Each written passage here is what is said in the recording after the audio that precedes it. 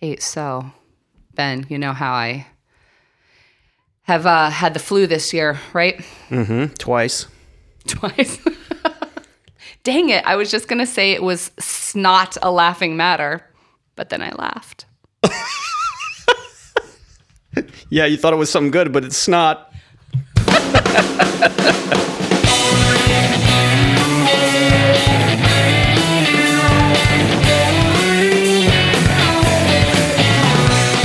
Hello, everybody, and welcome to another phantasmal episode of Gear Related, a peek under the hood of the automotive repair industry. I am Ben. I am Heather, and I am almost positive that phantasmal is not actually a word. I'm pretty sure that we're going to make it a word of common usage. You know, eventually you'll be able to use phantasmal in Scrabble or any other word game and get away with it. All right. Let's make it a thing. Okay. Phantasmal. Okay. You heard it here first. Well, I probably didn't, but I hope you did, or else I fear for America. So Ben. Yeah. You know, a couple months back, we did those car myths. Yes, we did. And I really like throwing those at you. I love car myths because I get to hear things that typically I don't really hear about anymore. That sometimes it's kind of like, wow, I didn't know people thought that. But yeah, no, it's good stuff. It's super underground, some of this stuff. But I wanted to kind of give it a wintry twist because we just got completely pounded with snow. Yeah, for like the last couple of days. Let's see, it's February-ish. 8th. Dates are hard. Dates are hard. Yeah, and we just got a whole crap ton of snow dumped on us. So yeah, let's do some winter car myths. It sounds like fun. Got some winter ones for you. Here's the first one, and this is a thing. This is definitely a thing, and you've probably heard about this one before. So a lot of us like to go out there, and in upstate New York, along with other places, I'm sure. But we go out and we warm up our car.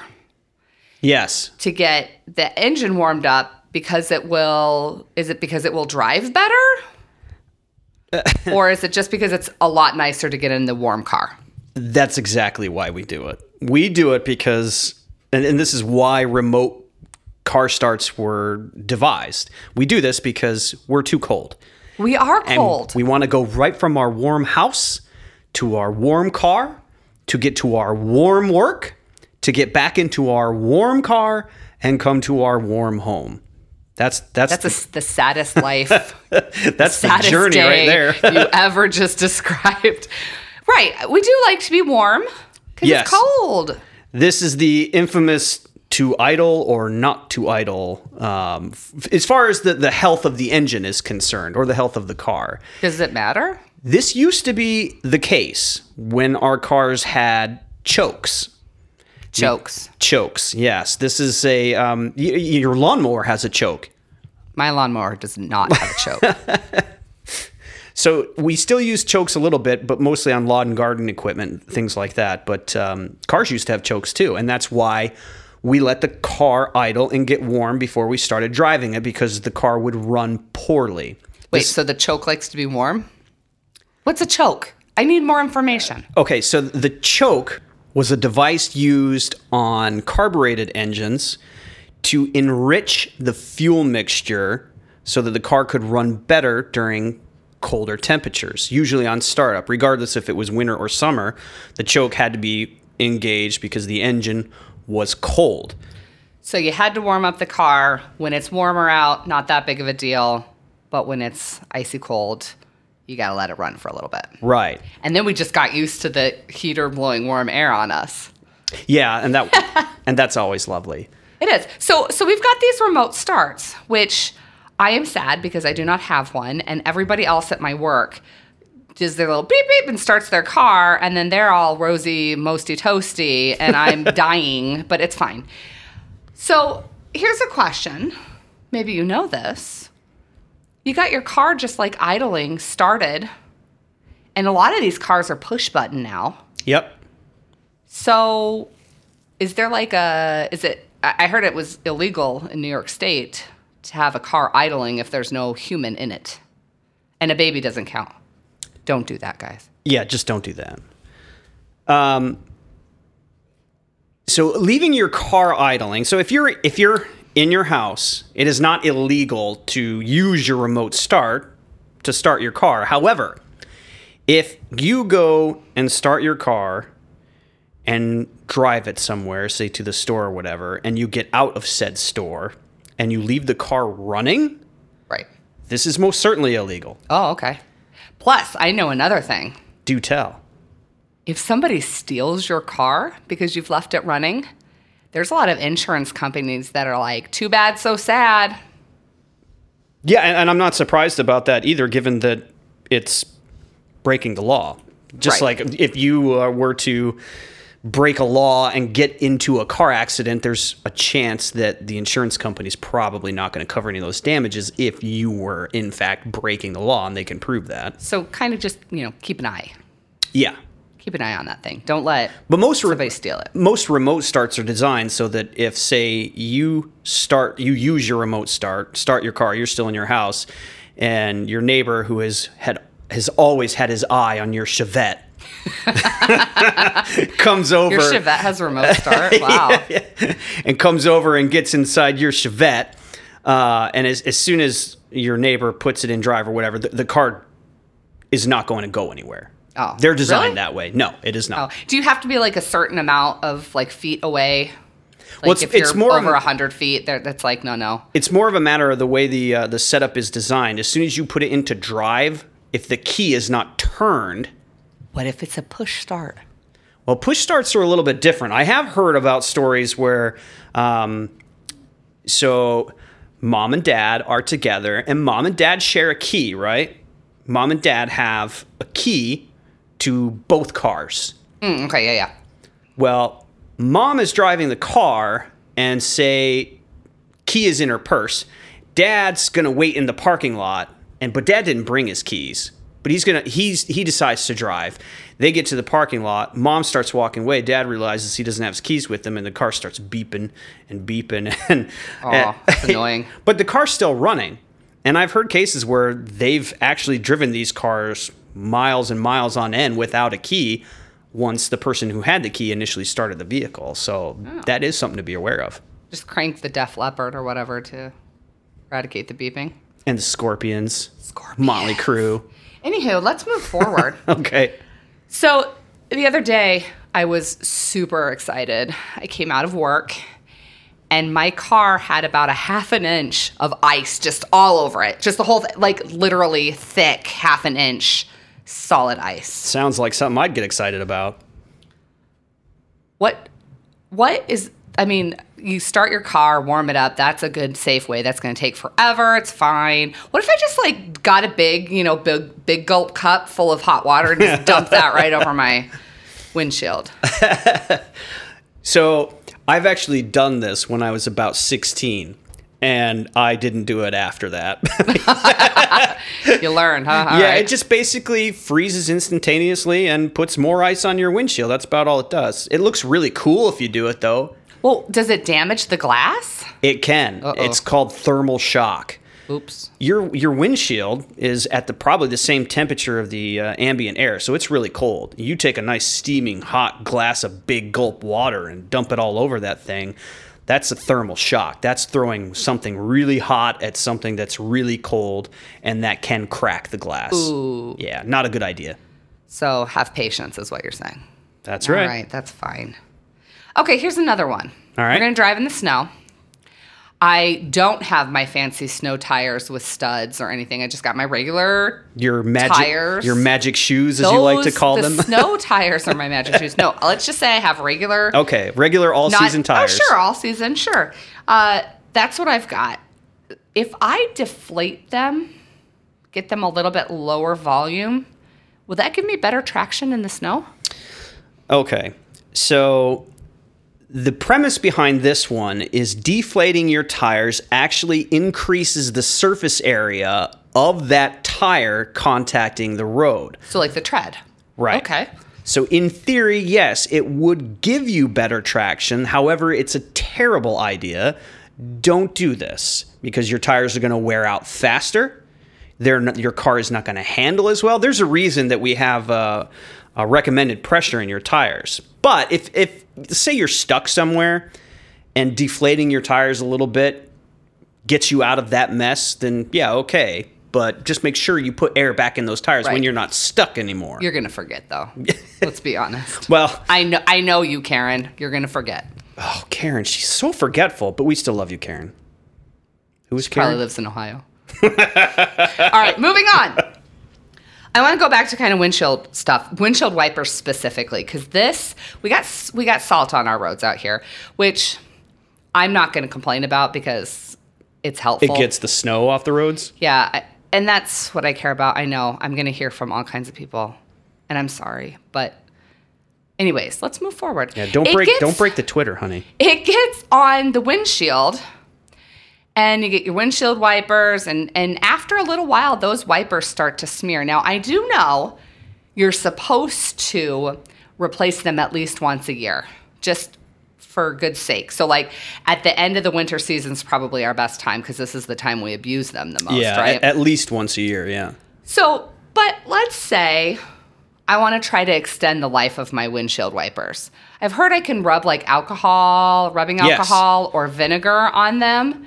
How does that extend their life? So the vinegar is an interesting thing. I'll come back to that. So put that one on pause. But rubber tends to dry rot. Oh, okay. And your windshield wipers are, of course, made of rubber, at least the part that contacts the glass. So there are certain chemicals that treat said rubbers. Matter of fact, some windshield wipers, when you buy them, actually come with an alcoholic swab pad that you can... Probably cost you $5. Oh, yeah. Well, you know how. Those fancy schmancy windshield wipers and their little alcohol pads. Mm-hmm. But yeah, they came with these alcohol pads that you could treat that rubber once. So you're treating it, not necessarily cleaning it, because I thought it was to clean them later. Well, I would assume that a brand new windshield wiper didn't need to be cleaned, so... Well, right. So why are you doing that then? Why don't you wait till it's dirty? Well, you're treating the rubber. So we're treating it. Okay. Yes. And they have other chemicals that you can buy aftermarket that are also used to treat rubber. A lot of people like to use them, and we use this in the automotive field to treat seals, like door seals, trunk seals, so that rubber doesn't dry rot and potentially develop leaks. Okay. All right. Now let's come back to this vinegar one. Yeah, let's come back to the vinegar. This one's interesting. I'm interested in this. This is a controversial thing because I actually found many different things on the intro web that were on two sides of the argument. So what you can do to prevent ice buildup on your windshield is actually spray it with a mixture of water and vinegar the night before. This is not something that's going to melt ice. It's not what it's for. You know what? I just flashed back to like 7 years ago when I went to the dollar store and bought some spray bottles, and I put half vinegar, half water in them and put them in our car for us to do that. And we never did it. And then I threw them away about 3 years later. So that's what you're supposed to do. Treat it the night before or whatever. It has to be done before the ice buildup, and it can prevent ice buildup from forming, or at least an incredible amount of ice buildup.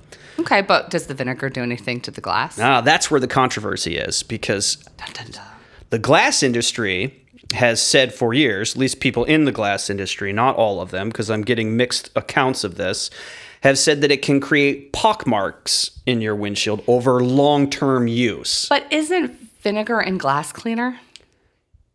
Well, not only that, but it's stored in glass bottles too, right? Right. So I think that if it was harmful to glass over long periods of time, we'd store it in something else. But there's also other people in the glass industry that have said this is total hibbity-jibbity.